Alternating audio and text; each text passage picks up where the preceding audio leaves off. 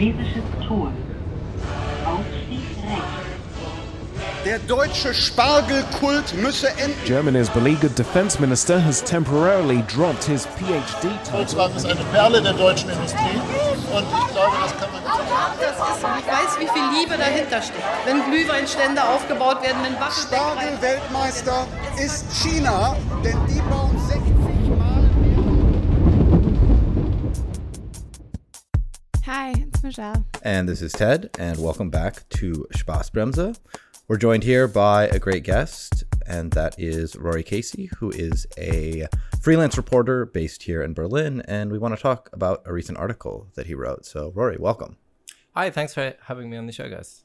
This article caught my attention. It's in Foreign Policy magazine. It's about the German political foundation system, and specifically the far-right AfD party and their foundation, the Erasmus Stiftung. Stiftung is German for foundation, so we'll probably go back and forth between those. We're gonna say Stiftung a lot. Probably. Yeah. So that means foundation, and this. We'll get into the controversy about this. Basically, the situation is that the German government might find itself in a position of funding extreme far-right views with tens of millions of euros to spread far-right ideology all around the world.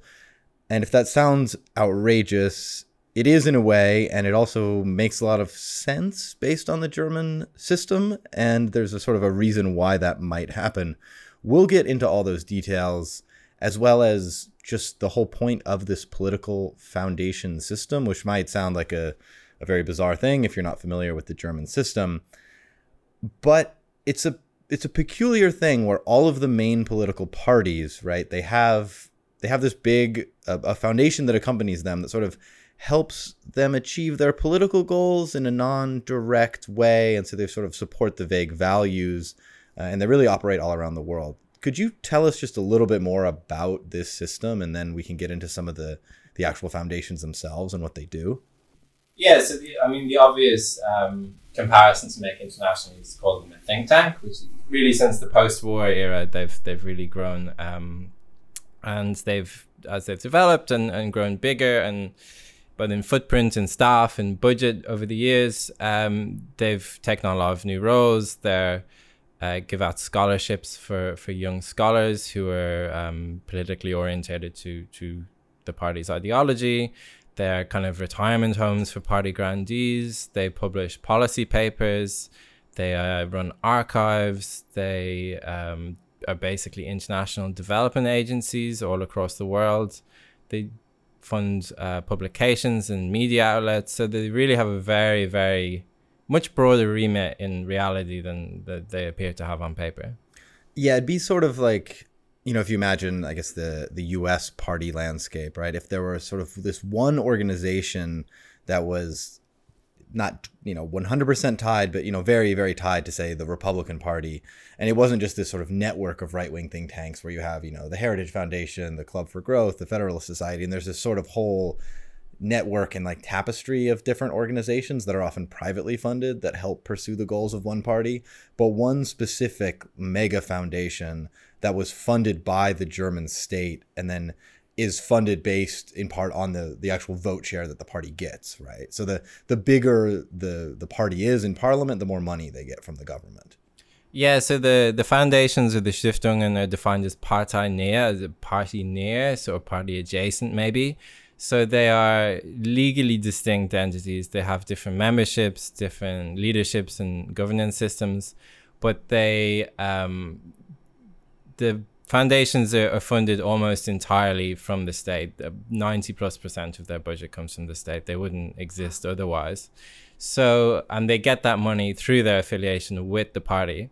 And so there is a legal distance that in reality is kind of acknowledged to be very small. I mean, a lot of the head of the SPD's Stiftung and the head of the CDU's are both, senior figures from the parties themselves. There's a lot of overlap in staffing.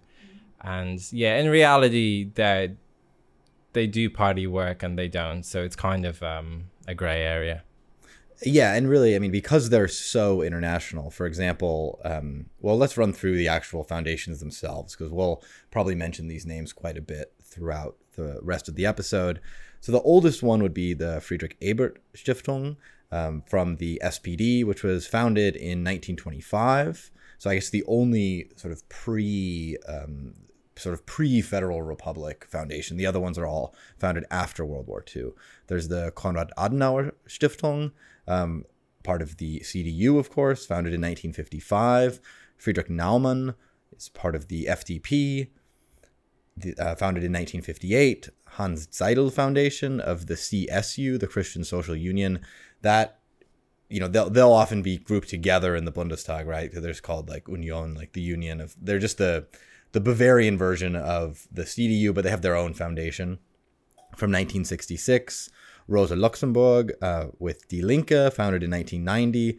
Heinrich Böll with the Greens, 97. And how do you even say it? Desiderius Erasmus? Desiderius, I think. Desiderius Erasmus Stiftung or Foundation with the Alternative für Deutschland. I was going to half say that in English, half German. Alternative for Germany, Alternative für Deutschland.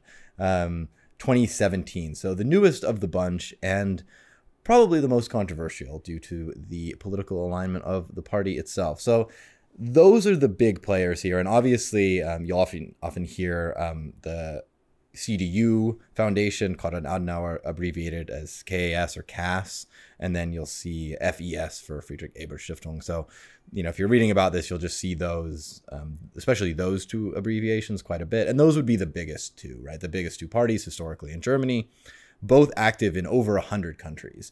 And so it's, you know, it's a bit different, I guess. You know, I was talking about this US analogy with this sort of, you know, this like patchwork of different think tanks and organizations, but a lot of those exist primarily to exert political power within the country they're in, right? Like the Federalist Society is there to get right-wing judges in America. You know, the Club for Growth is there to try to get lower taxes, you know, in the US. These foundations, they obviously work in Germany as well, but they do a ton of work abroad. And so they're a tool to spread the specific political ideology of the party they're aligned with all throughout the world. And like I said, some of these are active in over 100 countries. So it's really quite substantial, the amount of work they do. And we're talking, you know, tens of millions of dollars here in terms of the budgets. Hundreds. Between them all, just this year, the budget is 660 million, I think, between the 6 ones that are funded by the state. Right. Oh, it's in the tens for what would be hypothetically is for the Erasmus Stiftung is what they're looking at, would be in the 2-figure millions, but the big ones are the 3-figure millions. Yes, I think the Adenauer Stiftung and the Ebert Stiftung will have budgets of over 100 million, I'm pretty sure. And as well, they do you know, represent their parties and the ideologies, but also the German state. They are sort of unofficial embassies in a way. There are more of them than there are embassies and consulates, I think, in the world. So they really do extend Germany's like diplomatic and soft power as well. Yeah, it's a weird mix, right, of party influence and then just sort of general German soft power. And yeah, influence. exactly. It's sometimes it's hard to disentangle, right? Like, does the German state fund these because they just sort of increase Germany's power overall, or are these, you know, specific kind of organs of the ideology of the party? And I think the answer is both in many cases. Yeah, like you'd see in kind of the post-invasion Afghanistan, just to give one example, I think most of them were active to some degree in state building, whether it's kind of, you know, women's rights or stuff like this based out of Kabul. And that would also be something that the German government was doing themselves. So in a case like that, they're very much working on the same page.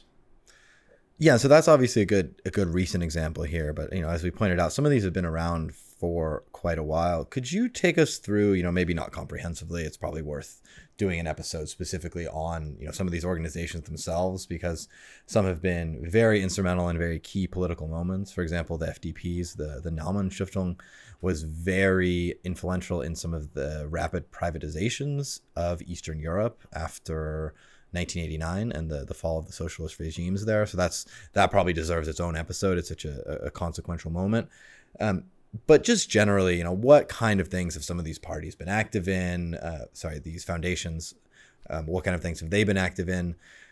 You know, what kind of activities are we talking about here? Because it can sound a bit abstract. You know, I know they fund scholarships for people, they put on events, but they're really active on the ground in very specific locations as well, and have been for decades. Yeah, to give one example, the Ebert Stiftung from the SPD was very active in the sort of years after the dictatorships in Spain and in Portugal. The sort of, as they moved towards their first democratic elections there, the SPD was very active in trying to give some shape to the social democratic movement, giving both money and, training to various groups that they were affiliated with, which would become the PSOE, which is currently their sister party, and their affiliated union. To some degree, they were, helping the more moderate elements and not the more communist elements. But they were very active in shaping that, and their influence has been written about. The Konrad Adenauer Stiftung, for example, was quite influential when Poland was joining the EU. Behind the scenes, these are all very active in Brussels. They were kind of facilitator for Eastern and Western conservative parties. These organizations host a lot of discussions and forums and conferences that are meeting points for parties from different countries and so on. So that was considered to be quite influential for Poland's EU accession. Right, because at the EU level, you obviously have these larger party groupings in the European Parliament, the biggest of which would be the Socialists and Democrats, which is sort of the sister parties of the SPD, and the EPP, the European People's Party, which would be sort of sister parties of the CDU. And if it seems like at the European level, there is sort of a mirror image of the German parliament and sort of how these parties are grouped, right? That's not an accident. A lot of that has to do with the actual work of these foundations in shaping parties in other countries to be mirror images of the German parties themselves. Yeah, and it's really under-researched topic, both in English and, as far as I can tell, in German. To a large degree, the history of these foundations is sort of written by themselves. They do have pretty immense archives that researchers dig into. I think just a few weeks ago, there was a somewhat big story in Germany that Konrad Adenauer had ordered the spying of the SPD during his tenure as chancellor, and used an ex-Nazi spy as one of the kind of henchmen in that program, and that was found through the Konrad Adenauer archives. So there is really a wealth of knowledge there that I think we only know the tip of the iceberg, really. It's also like, if you're Googling anything about Germany, these resources pop up first, right? Like, it's they have such vast archives. Yeah, exactly. I mean, by having something affiliated with the party control what is out there and able to be researched, like there's an obvious sort of influence there, an ability to kind of like shape what's discussed. I mean, I guess we wouldn't. It's a very easy system to criticize, and I think maybe there's some strengths, but like, we all here know people that, like, for example, work for the Rosa Luxemburg Stiftung, affiliated with the left party here, and they do very interesting work, about whether it's the ownership of like different speculative properties in Berlin, or like supporting unionization abroad. Like, they're very and one of the smaller parties, therefore one of the smaller foundations, and like the like wealth of research and wealth of activism that this one foundation can contribute to. It's like crucial. It's very, very crucial. And then you think like, okay, well, let's multiply how important we know this one left foundation is for like the sort of things that we value. And then you think about that amount of money multiplied by a lot for other parties, and also there's a lot more parties that just we wouldn't really agree with their political views, and you're like, wow, they're doing that times 10 or 20 all throughout the world. Yeah, once you become familiar with the names and you start to see them in a lot of places. I mean, for the Rosa Luxemburg Stiftung, I know in the UK they fund, I think, or maybe even founded the World Transformed, which is sort of a annual festival of like left ideas, and it's kind of a Corbyn adjacent thing. They also fund Novara Media to some degree, as far as I'm aware. So this is one of the smaller ones. I do think, and we'll probably get onto transparency later, the Rosa Luxemburg Stiftung, the Heinrich Böll Stiftung, the green one, much more easy to find out what projects they're supporting and where their money is going. It is much, much harder for the bigger ones, which have much bigger budgets, to actually see where that money is going. It's pretty hard to track. Yeah, and probably no accident there, of course. Like we said, they both write their own history and then obviously disclose what they want to disclose. Whereas, like, you know, Rosa Luxemburg might be sort of proud of some of these projects it funds, and then there might be little shadier things that support some of the both interest and ideology of some of the more right wing parties that would not have an interest in sharing that. But we shouldn't speculate too much. We don't want to libel any of these organizations. Well, there have been some controversies over the years. I mean, they pop up now and then. I think the Konrad Adenauer Stiftung had to explain why they were funding a sort of anti-communist alternative to the ANC in South Africa. They were funding them on quite a bit of money, which they later had to distance themselves from. The Naumann Stiftung has come into some trouble in South America. This is the FDP, the sort of purely neoliberal party. Their representative in Honduras publicly endorsed the military coup there in 2009.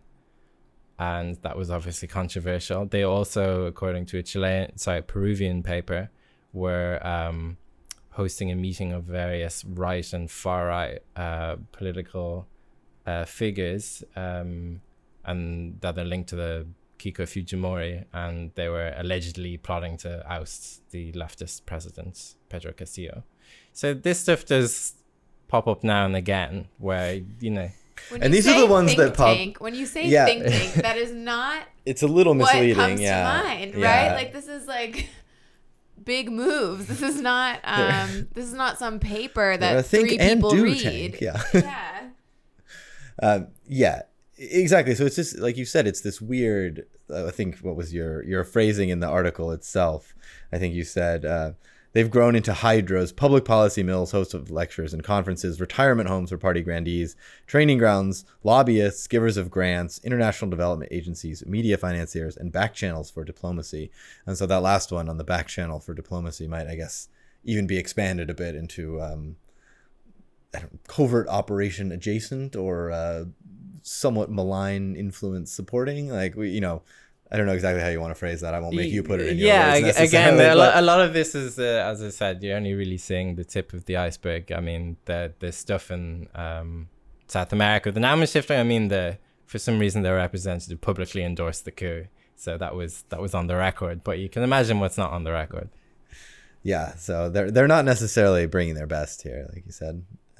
Maybe the postings abroad, they're not having their most discreet members in those posts. that particular figure would later join the AfD and later get kicked out of the AfD for being a self-admitted fascist. You love to be too right-wing for the rightmost party in the parliament. Yeah. So that gives a bit of an idea of like the kind of things they do. Like we said, like it's, you can't really sum it up. It's this like huge multifaceted approach they have here. Could you just tell us a little bit, because this ties into what we want to get into, which specifically the AfD Erasmus Stiftung, which I have to say is a kind of brilliant like marketing coup for them, because like North American listeners might not be as familiar, but like the word Erasmus is just sort of very it has very good connotations in Europe because the sort of study abroad scheme that's funded by the EU, where everyone goes to different European countries, they call it like doing your Erasmus year. So doing an Erasmus is like that's where you get drunk in Spain for a year or whatever.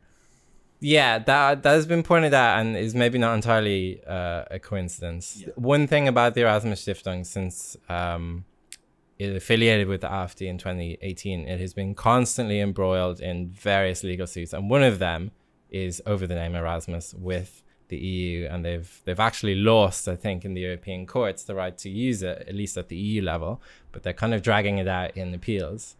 But it's not even, they've even had a different legal complaint about the name, because they were planning to change it to the Gustav Stresemann Stiftung, who named after a Weimar era foreign minister.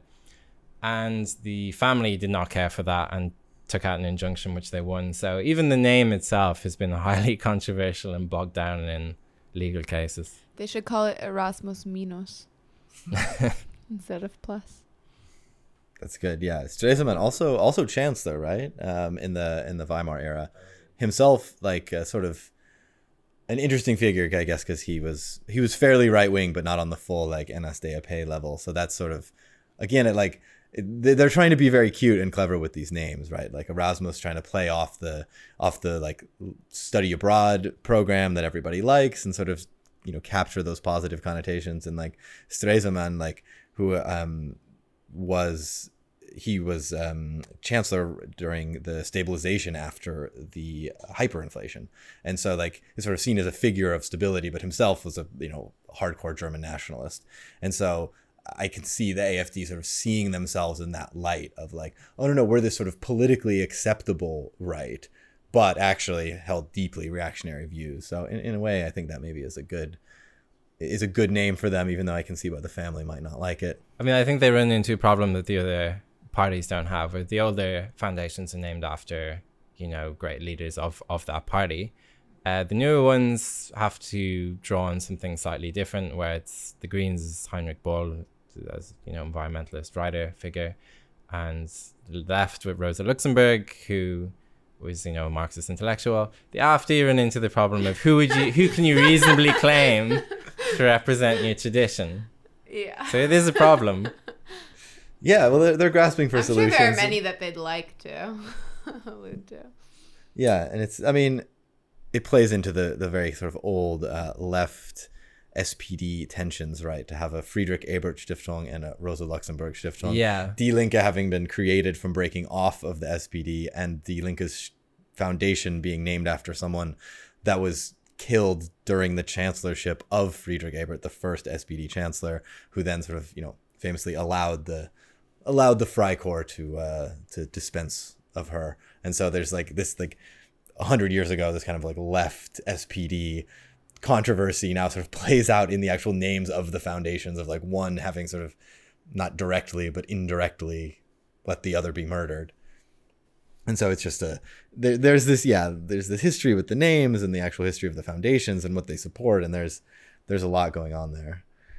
But so yeah, how do they, like, why do they get this money, and like where does the money come from, and how is it decided how they get funded? Because the Erasmus Stiftung, the current situation is they're not funded by the German government, and they want to be, because the AfD is in parliament, right? They're not one of the largest, but, you know, they're what are they, like 10% now? They were at 13 earlier. Like, they're a significant political force in the country and have been for a bit. And I mean, I hate to say that they like deserve any money, but you can see based on the other parties, they say, well, we have the vote share. Why should we not get these millions of euros that the other parties get? And based on just a purely kind of mathematical calculation, they have a point.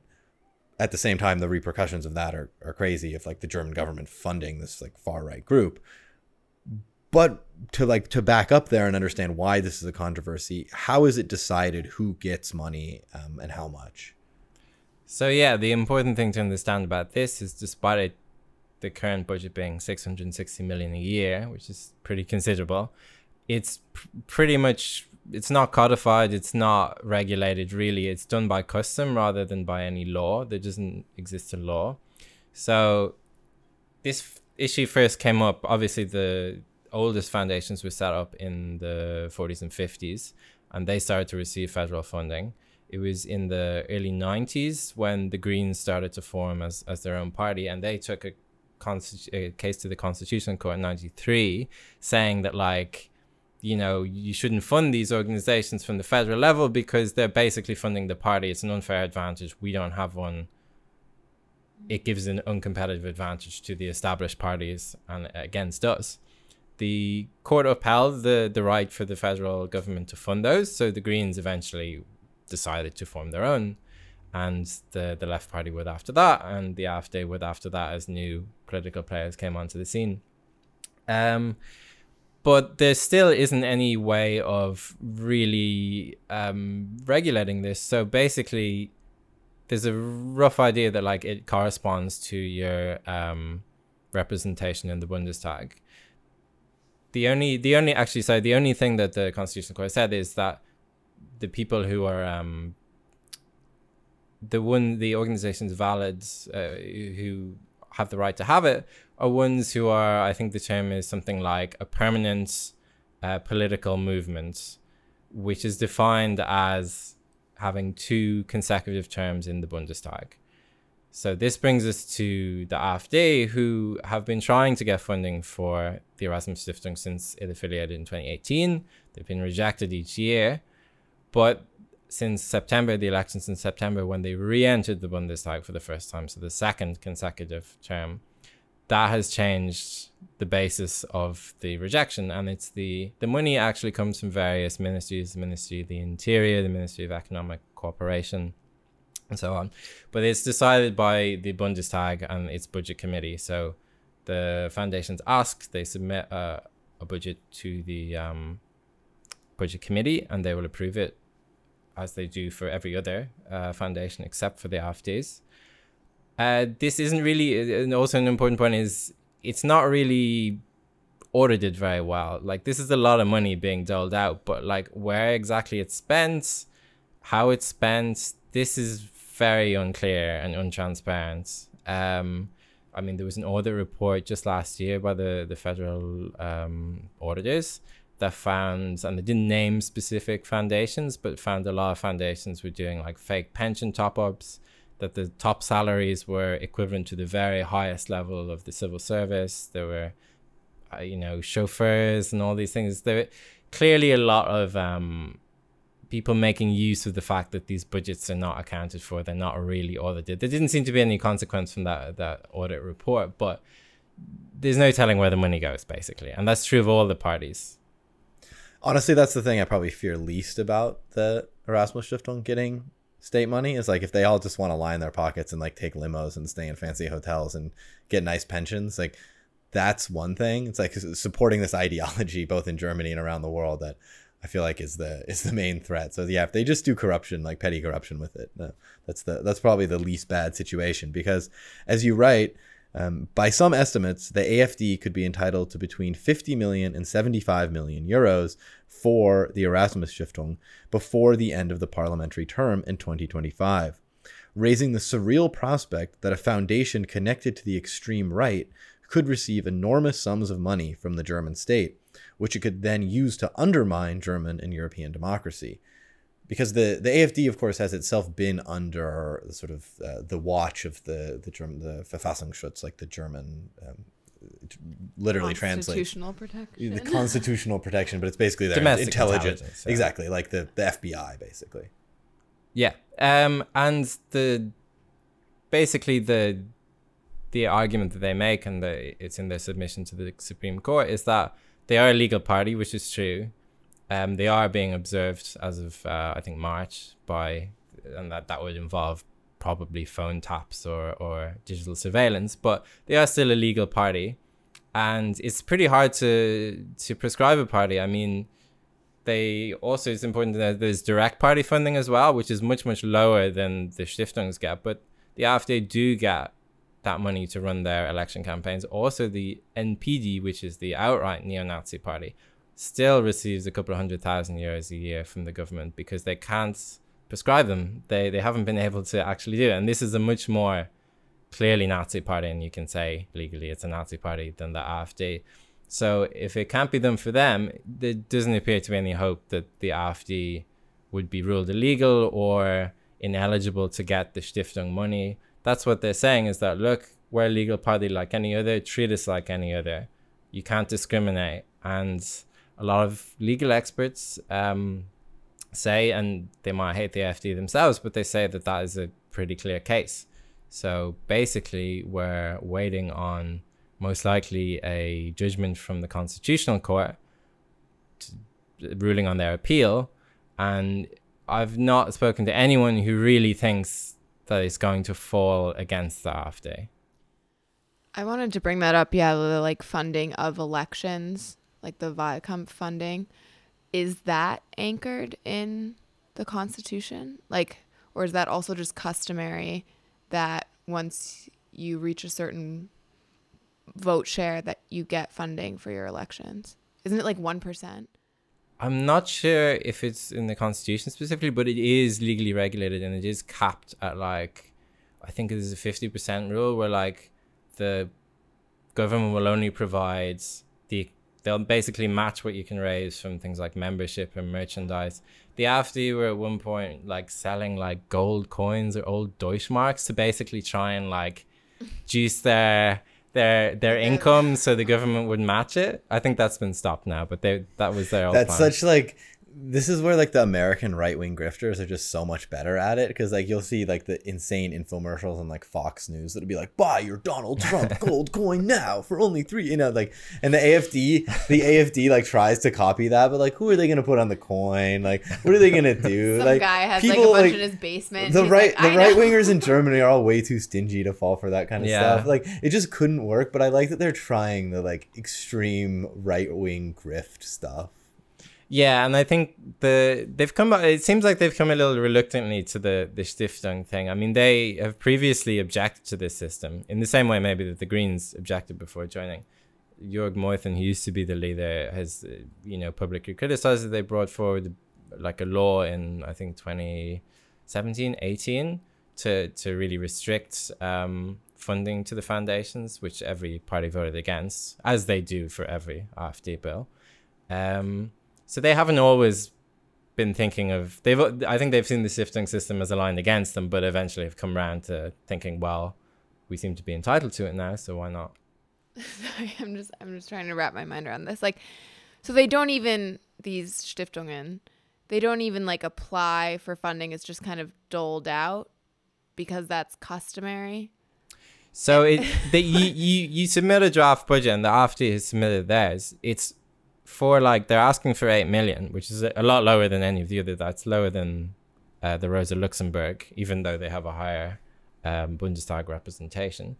But if you look at like, I don't know, I've seen budgets for much, much smaller organizations that are a lot more detailed than this one. I don't know if the other ones are different, but considering the amounts involved, it's pretty vague. I mean, they propose 8 million just for this year for 60 staff, various seminars, conferences, offices, regional offices, and a headquarters in Berlin. Currently, they seem to be, the only address I can find is like a residential side street in Lübeck, presumably someone's house. I don't know whose house it is. But like currently, I mean, you can check their website. Their output as it is basically various online and a few in-person lectures, some very occasional publications. It's apparently run on volunteer hours and, occasional donations. It's run on a real shoestring at the moment. So the concern isn't necessarily the output of what they're doing now, but imagine you gave these people 8 million just for this year, presumably more going forward. Is there any kind of idea of the sort of thing that they would support, or the kind of political projects that sort of would be in their potential repertoire, right? Because you said, yeah, okay, it's a shoestring budget, it's mostly just volunteer. So it's sort of like we're afraid of this idea of this thing happening.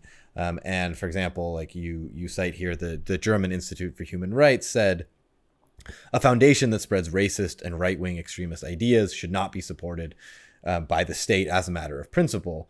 And so, right, I can see the logic there, but like, do we have a good idea of what they would want to do, or like, are we maybe exaggerating this? Like, are they going to support these like heinous right-wing ideas? Like, what's their sort of political angle? So one thing that because the Erasmus Stiftung is separate from the party, it does have a little distance to play with, and the head of it, Erika Steinbach, is quite good at not involving the most extreme fate. Like, you wouldn't see someone like Björn Höcke, who's, a very well-known extremist in the AfD. He would not be speaking at their lectures. They keep on the right side of the line of respectability. Like, if you look at their topics, it's, Islam, it's migration, it's revisionist history, but it's not the most extreme stuff. They're not overt about it. But that's the stuff they put online, in terms of if they got this money, they'd be putting on a lot of conferences, a lot of lectures. Karl-Heinz Weissmann, who's on the board, one of the kind of the secondary figure after Steinbach. He is associated pretty directly with the extreme right through the Institute for State Politics, which he founded some years ago with Götz Kubitschek, who's another kind of right-wing identitarian. They're sort of the German new right. And he has said that what they would like to do is have a lot of academics and scholars who don't fit into the mainstream, or, you know, however you'd like to interpret that, have been affected deeply by cancel culture. Yeah, honestly, it would be stuff like that. So again, a lot of it is they're being quite overtly like not extreme now, but once they get this money, and then the same with the other Stiftungen, it's not really clear where it's going to go or how you would find out where it's going to go. They have said, and partially the reason that their request is low this year is they haven't asked for any money for foreign work. I mean, they seem to be registered to someone's house. They don't have a Berlin office. So presumably that's not their priority right now, but it's hard to imagine they would not make use of that in the future if they were able to. And definitely the sort of new right figures that are involved do have international links to, especially in the DACH countries in Switzerland and Austria, but also throughout Europe as well.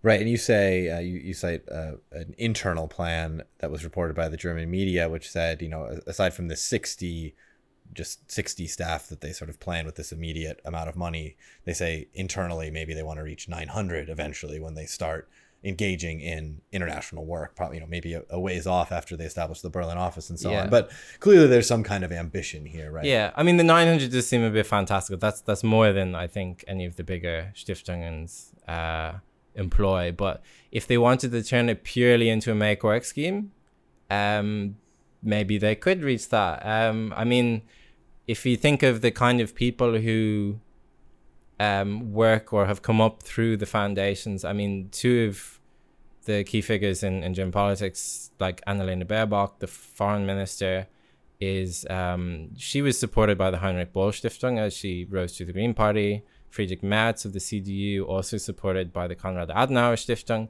It's a real breeding ground for like young talent, and the AfD do have their Junge Alternative, the youth wing, which is in many ways more extreme, a little more, you know, a little more online, a little more savvy about things like climate. A good rule of thumb, I think, for German parties is the youth wing of the party is always a more extreme version of whatever it is, whether it's right or left. Like far more distilled. Like the Jusos, the young Social Democratic the group is, you know, they'll be sort of more left than we talked about Kevin Kühnert before, or like the Junge Union, the young version of the CDU will also be like quite a bit more right wing. Like I've seen them with like Kaiserreich, you know, really? Insignia and stuff like sort of openly saying like that was good.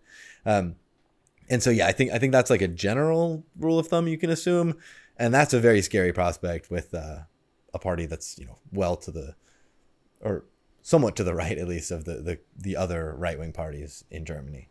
Yeah, I mean the term I never know how to say it, cadre development is used in Germany as training the young talent you need for whether it's parliamentary work or to become Bundestag-Abgeordnete in future or whatever. It also for someone like Karl-Heinz Weissmann, who I think his job is a retired teacher, and the AfD does, and this kind of milieu has a lot of Beamtes, a lot of sort of, you know, public officials or whatever, who especially now since it's under observation are going to find that much tougher. A lot of those kind of intellectual figures would like a nice Stiftung job, and that is what the other political currents have. So it's really an unprecedented opportunity for both the young and older members to have a stable, well-paying job where they can, you know, do what they love. It's like a landing pad, and also you jump off from there, you come back down. Yeah, I'm a little more worried, like I said, about the jumping off than the sort of comfy retirement. You know what I mean? If some old racists just get like a nicer house and a boat, like that's not as big of a problem as like some of the most psycho young people in this country getting big scholarships in order to achieve political success later in their life. Can I come back to something that we Yeah. said earlier? Like with Annalena, for example, when you're saying the Heinrich Böll Stiftung like supported her, does that mean upping her public persona by like inviting her to talks and stuff? Like, what does that actually look like? Did she? I mean, I think for her, because this came up during the last election, when she was running as a candidate, she was a PhD student and she was funded by, I don't think it was a huge amount. I think it was a grant, like €1,000 a month or something. And she was also at the time, I think, relatively senior in the Brandenburg Greens. Okay. So you see a kind of overlap, but particularly I think Merz also was for a master's or a PhD. So often it is directly for education. But I think in Baerbock's case, people were questioning whether, you know, she didn't finish it. So maybe was it just like a... Oh, right. I think yeah. there was the whole investigation and she was cleared or whatever. But at first I was like, what? Yeah. So it says, Tagesspiegel reports that she got offered the PhD scholarship before she had actually finished her master's in London. And they didn't have like the final grades, but awarded it like before that. So it's like, it looks like, okay, here's an up and coming politician. Let's like get her on the fast track. Yeah. Right. And so like that's what it's used for. In many and I cases. think that's like really the foundation. I think the very first thing that the Friedrich Ebert Stiftung did when it was founded just after his death in the 20s, like the very first thing the first one did was support like working class students who were seen to be aligned to the party. Yeah. So I think that's really like very foundational to the whole system. Yeah, and so I mean, this Tagesspiegel article also talks about this is just translated here, but the former candidate for Chancellor Armin Laschet, if anyone remembers him, seems like forever ago. Yeah, it's been a while. Yeah, it really has. What's he up to now? Yeah, it's been like a year since he was laughing about the floods, right? Seems like forever ago. And so he also received a scholarship, they say, just to sort of illustrate this point about how it's a kind of, a little escalator for potential talent, just a political talent and not academic talent, although he didn't prove to have much of either in the end, it seems. But to their point is they say he received a scholarship. He passed his Abitur with an average of 2.4, not that great in the German system, not like the sort of best and brightest that they claim they support.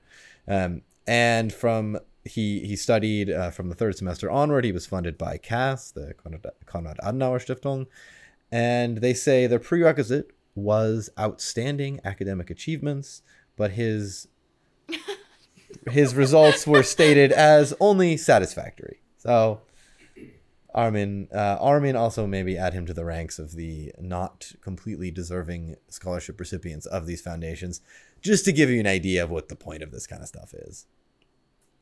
And so you mentioned like Steinbach and you talk about funding people in their education. And so, obviously they select people that seem like they sort of ideologically align, and you sort of mentioned some of her activities. And so I'm a young reactionary, and I want to get a PhD. And I say, okay, well, I want to get my studies funded. And so I look in, well, how do I make my application essays and my interviews align with what the party wants? I want to make sure I get that money. I want to get this PhD. And so she's, you mentioned some of her statements. She's done things like compare same-sex marriage to pedophilia, oppose the criminalization of marital rape, and suggested that Muslim members of the CDU should sign an anti-Sharia declaration. So just to, again, like the foundation doesn't really exist in its full form yet, but you can sort of see based on the other foundations what they do and how they select people. That seems like they're up and coming potential strong political candidates from them, and they align with the party ideologically. And so to get your application, you have to kind of align. And if these are the people leading the foundation that believe these sort of things, that's going to encourage the kind of people to share those views or to actually, deliberately sort of acquire them in order to get the funding. And it gives you an illustration of the kind of danger of this sort of thing. And we don't want to be overly giving into scare tactics and that kind of thing, because like we said, it's all sort of speculation at this point, but you do have these glimpses of what kind of stuff this sort of foundation would support and the amounts of money they can do it with. Yeah, I mean, just to give an idea of the Junge Alternative, I was at it was the kind of end of campaign rally for the AfD just before the last elections in Görlitz in Saxony, which is where the leader Timo Tropalo is from. And the Junge Alternative had the stand, and I can't remember exactly what the writing was on it, but the stand was like, had a big banner picture of like a refugee boat in the Med, and was some pun or joke about like them drowning there. Which is quite a bit worse even than like what the Grown Up AfD, where their stand was somewhat less objectionable. But like those guys are pretty extreme, and they are amongst younger voters in Saxony, Thuringia. AfD is pretty popular, so there is a young generation coming up, and yeah, those could definitely will presumably be involved in the Erasmus Stiftung if it gets the funding. Nothing really keeps you at something than just getting a whole bunch of money. Well, it's like the German student lifestyle thing of just like staying in your master's degree or your PhD, you know, till you're 43, except like this time you can actually get funding and then you get a job with the party. And then you hop on over. Yeah. You're just like, so you're not just like a useless idiot living in a giant flat chair in Berlin until you're like middle-aged. That money you go very far in somewhere like Görlitz. You definitely have a whole house. The Junge Alternative is gonna have the best parties once they're all funded. They're gonna get just absolutely wild and just go on about Sharia law forever. Could we talk a little bit more about the people as part of this foundation? You know, I think we've done a good job of kind of summarizing the sort of foundation space generally in Germany, and then some of the specifics of the actual Erasmus Stiftung as it exists and what it might be. You know, and we sort of mentioned like what kind of things some of the leadership supports, but you also get into this talking about the chair of the board, Karl-Heinz Weissmann. Could you talk a little bit about him and maybe some other of the sort of potential currents we picked up with this party? Like I said, I was, you know, pushing it a little bit, being, you know, are we really worried? Are they actually going to be so far right? And I think you put a lot of hints in this article to get that yes, they actually probably will be in many cases. So could you just run through a couple more warning signs that we've maybe picked up so far? Yeah, so Weissmann is like a pretty key figure in like the new right movement, which is it's pretty loose, kind of Volkish, identitarian sort of movement that kind of mostly in Germany, but also in Austria, Switzerland as well. He would write a lot about Western decadence, Islam, migration, obviously, all of those.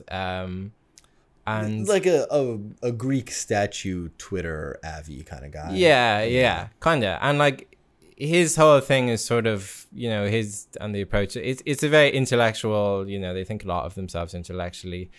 The strategy that he would outline is a sort of long march through the institutions. It's to, you know, getting influence in universities and schools, and that would also be part of the Erasmus Stiftung program. I mean, someone I spoke to for this, Maren Mendel, who's the head of the Anne Frank Education Institute, was quite concerned that reading material, educational material, would find its way into to schools, and a lot of school teachers might not know, especially with the Erasmus name, where it's coming from.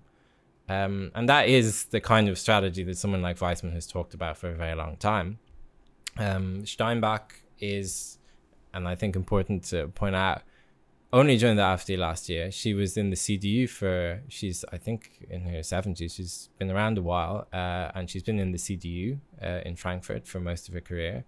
She's best known as the former head and longtime head of the Federation of the Expellees, which is the group that advocates for the former German residents of Eastern Prussia, the other side of the Oder-Neisse line, who were expelled. Go back and listen to our episode on the Oder-Neisse Linie on exactly that topic. There's still this very embittered group of people. She has a weird, she has apparently a very large profile in Poland as a real hate figure. Because I think over there, maybe not so much recently, but certainly when she was head of that organization, she would do things like, you know, claim that she would oppose Polish accession to the EU until there was compensation for the people expelled. And this was, you know, she was personally like quite causing a lot of problems with, you know, people like Donald Tusk at the time.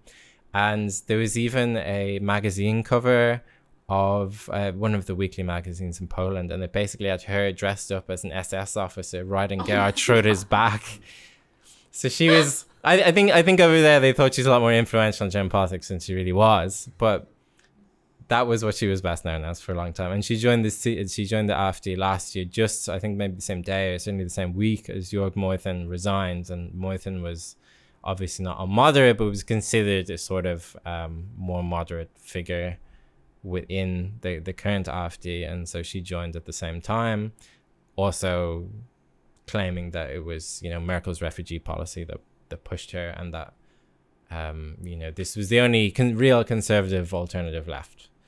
So that's Steinbeck. There's also a couple of Sorry, I'm still just like picturing her just like taking a little trip to Poland just to like yell. That's just it's such an awesome like crank kind of belief now that like Germany is gonna get this land back. Like it's just like, you know, we ran through the whole history of it, and like, you know, the mainstream of the parties was actually supporting this, you know, like, well, like almost up to reunification. And it's just like it's over. Like it's not going to happen. But it's just such a, like, to stake your sort of like political reputation on that kind of thing is very funny, especially when you think like in other contexts there would be a lot of links between sort of the Polish right and the German right at the European level, and it's like they're just busy sniping at each other about like this Cold War era border that's just like gonna be there from now on. Is there anyone else of note that we should talk about that might? I mean, there's a couple of other. It's hard to tell. They don't. They're not so public about who's on the board anymore. You can tell a few figures, and you can tell who appears in their lectures. Obviously, there's a few. So there's sort of like a loose milieu. It's hard to tell who's what exactly. Like, there's Max Otto, who's part of the CDU's Werteunion, which is the kind of ultra conservative, like the Tea Party or whatever of the CDU. Where, is Merz part of it, or do they just strongly support Merz? But that's like that wing of the party. I think they might even be to the right of Merz. Yeah, but they would be supportive. Yeah. No, they strongly support. But him. Otto is probably going to, or is under suspension or investigation because he ran as the AfD's presidential candidate. So I think they're trying to expel him from the CDU now outright. Something maybe to flag here, and we're not assuming any, you know, direct links, of course, between these parties and movements, but notice how there's sort of a degree of fluidity for some characters between what's sort of considered the mainstream right of the FDP and the CDU, the AfD, the sort of rightmost of the parliamentary parties, and then even sort of farther right groups that, you know, wouldn't have any representation in parliament. Obviously not a majority of people in these parties, but there are certain characters that do seem to move through them rather fluidly, which does, I think, raises some questions about the political orientation generally of even what's considered the mainstream German right. But that's just my little aside definitely. commentary. You can see like Steinbeck is the perfect figure to show that kind of drift. And so, you know, I think it's pretty clear this is a potentially very alarming thing. You know, this is A, a lot of money, B, very terrible political views with the potential to spread them quite far and wide. And as you discuss, you know, it doesn't look like from an actual sort of like constitutional or like legal basis now that there's very good grounds for not giving them the funding they've asked for.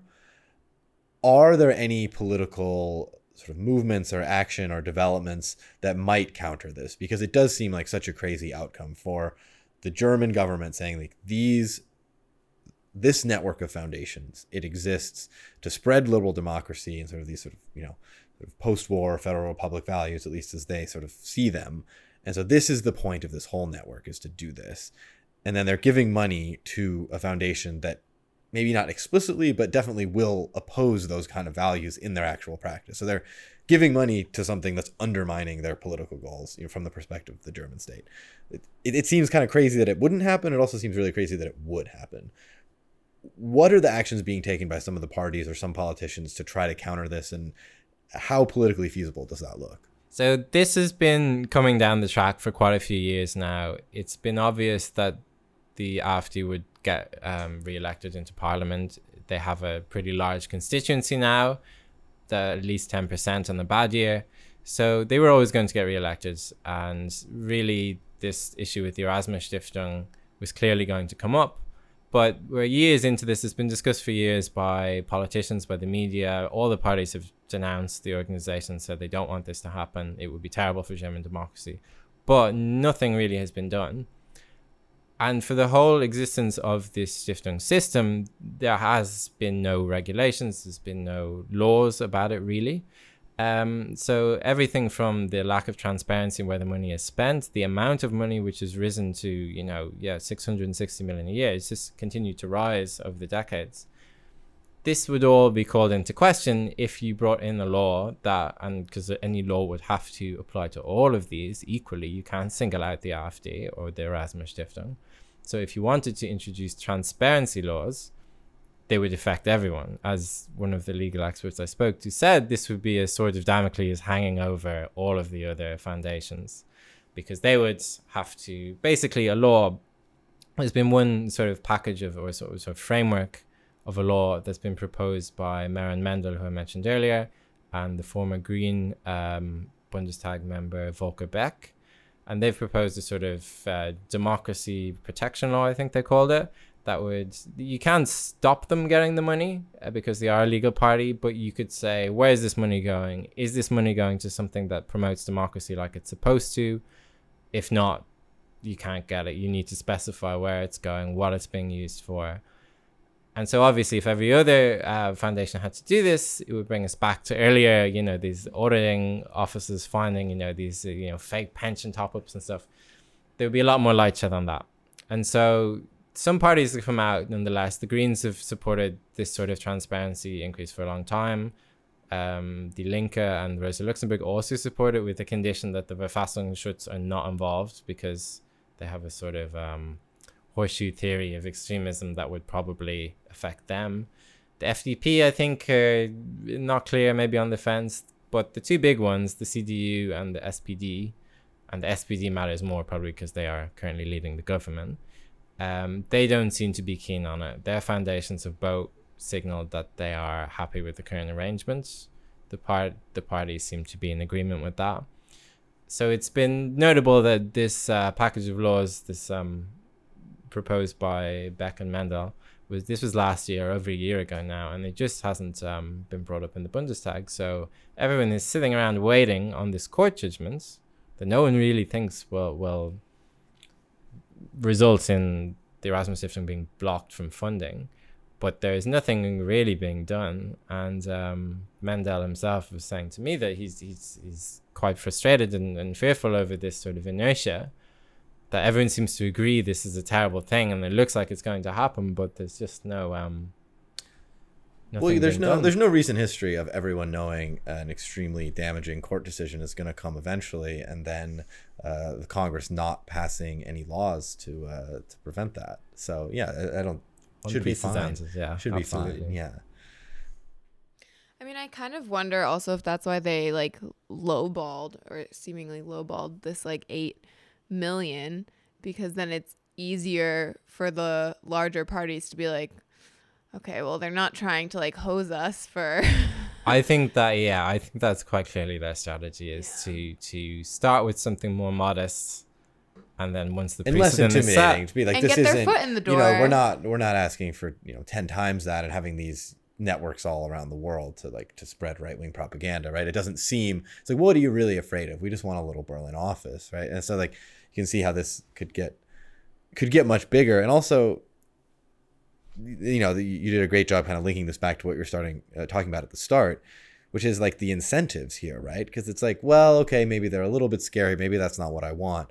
But if your party grandees have comfortable posts at the top of some of these organizations, if you're a 70-year-old, ex-CDU politician, or ex-SPD for that matter, and the difference between you getting a fat pension for the rest of your life and some far-right party getting some funding, if the light that had to be shed to prevent that foundation, the far-right foundation, from existing, was also going to be light shed on your organization, which would impact your lifestyle, you don't care. And they still, in the party grandee, still exert a lot of influence over the party. But of course they're separate organizations. Yeah, and so this influence shouldn't be there, of course. But and I say this only because he was the former party leader, but the head of the Ebert Stiftung is Martin Schulz, and it's hard to imagine he doesn't talk pretty regularly with someone like Olaf Scholz about all sorts of things. But this is where the idea that they're separate entities kind of falls down. It's quite clear that influence goes both ways for all of them. It feels like a bit of an insult to everyone's intelligence when they're like, sorry, no, we're totally separate. Except, yeah, we get the funding based on whether the party's in the parliament or not. And it's like, well, obviously they have an interest in an organizational interest in like their existential basis is the party's success in elections. Like, of course, how can you separate it if that's the case, Yeah, and I think it is notable that the ones who are quite clearly, the Link and the Greens who are quite happy to have more transparency. These are the smaller ones and the newer ones. Yeah. I think because their foundations, they do quite a lot of work, and the Greens particularly internationally, but in terms of budget, they're still smaller in staffing than the Adenauer Stiftung and the Ebert Stiftung. So I think it's clearly one would assume there's a lot more cushy positions in those two. And there's a lot more benefits to the two bigger parties from having these bigger, well-budgeted Stiftungen than there is to the smaller ones. So, which brings back to that original court case from the Greens saying that, it's quite clearly funding the party whether you pretend it or not. And it's unfair that the bigger parties get loads more money. And there's still probably an argument that's bubbling there underneath. Yeah, absolutely. I mean, it'll be interesting to see if this just sort of happens and everyone kind of says, oh, what a shame. And then the German state starts funding this far right organization, or if they really change the system and rip it up a bit, which seems unlikely. Like we said, given the sort of institutional and incentive structures here, either way, it seems like it's headed for some kind of impasse and some kind of crisis. Right. And it's it is, what I always tell people, even if they're who are on the left, even if they're kind of skeptical of Die Linke, the party, I'm just no, you have to vote for them because we need the Rosa Luxemburg Stiftung to get money because it does so much good stuff. It's who cares what the parliament does? They're not going to pass anything anyway. But you need the funds for the organization, and that now Die Linke being on the kind of the brink of parliamentary representation, it's it is a real threat if they don't make it multiple times in a row, that then the foundation loses its funding. But you can apply that logic obviously in the other direction. Like I said, it's oh, well, they're doing this really important work with this small parliamentary group. How much bad work can you do with that much money in the other direction? And I just don't see a resolution here that seems satisfactory at all. I mean, it may be the case that, they get the money this year or next or whatever. There will always be time to push through this law, and maybe it's politically tenable now because it hasn't actually happened yet, to ignore this. Maybe when it does happen, the bigger parties will feel like there's too much pressure not to just shed light on everyone's accounts. I would assume this would be just a total flies to a fluorescent light kind of thing of journalists to whatever this foundation starts funding and starts doing, right? I mean, it's going to be under so much scrutiny. I guess in an ideal world, you'd hope that if they do get the funding, there's going to be so much scrutiny to anything they're doing that then there'll be more political pressure. But I don't have any faith in that mechanism of democracy anymore. Watch them just legislate it so that starting now, we'll open our books. Okay. Yeah, it'll be like those fossil fuel targets thing that by 2055 we want to phase out. Yeah. Yeah, so that's kind of a slow moving crisis. Like you said, people have seen this coming for a while. I think you did a great job of writing about this for a big English language publication to bring some awareness. And so it's a good opportunity for us too to be able to talk about. I think we haven't really mentioned it that much, but it is a very key and very unique part of the German political landscape. So we very much appreciate that. And yeah, any kind of closing thoughts on this topic at all before we let you go? I think we've covered quite a lot, so I'm not sure I have more to add. But yeah, thanks for having me on. Yeah, it's been great. So yeah, Rory Casey, thanks so much for coming on. And where can, we'll link to this, obviously, where can people find your work? Anything else you're working on at the moment you'd like to share? Just follow me on Twitter, I suppose. Yeah, we'll pop the link in there. Yeah, and then thanks so much. Really enjoyed the talk, and yeah, very very important topic that we got to cover, and it's nice Nice to wrap up one of these sort of structural aspects of German politics into a sort of newsworthy current item. So we appreciate that a lot. Thanks. Thanks, Roy. Should we say tschüss? Yep. Customary Sprachmemse Tschüss. Michelle, take it away. Tschüss. Tschüssi. See you next time. Thanks for listening.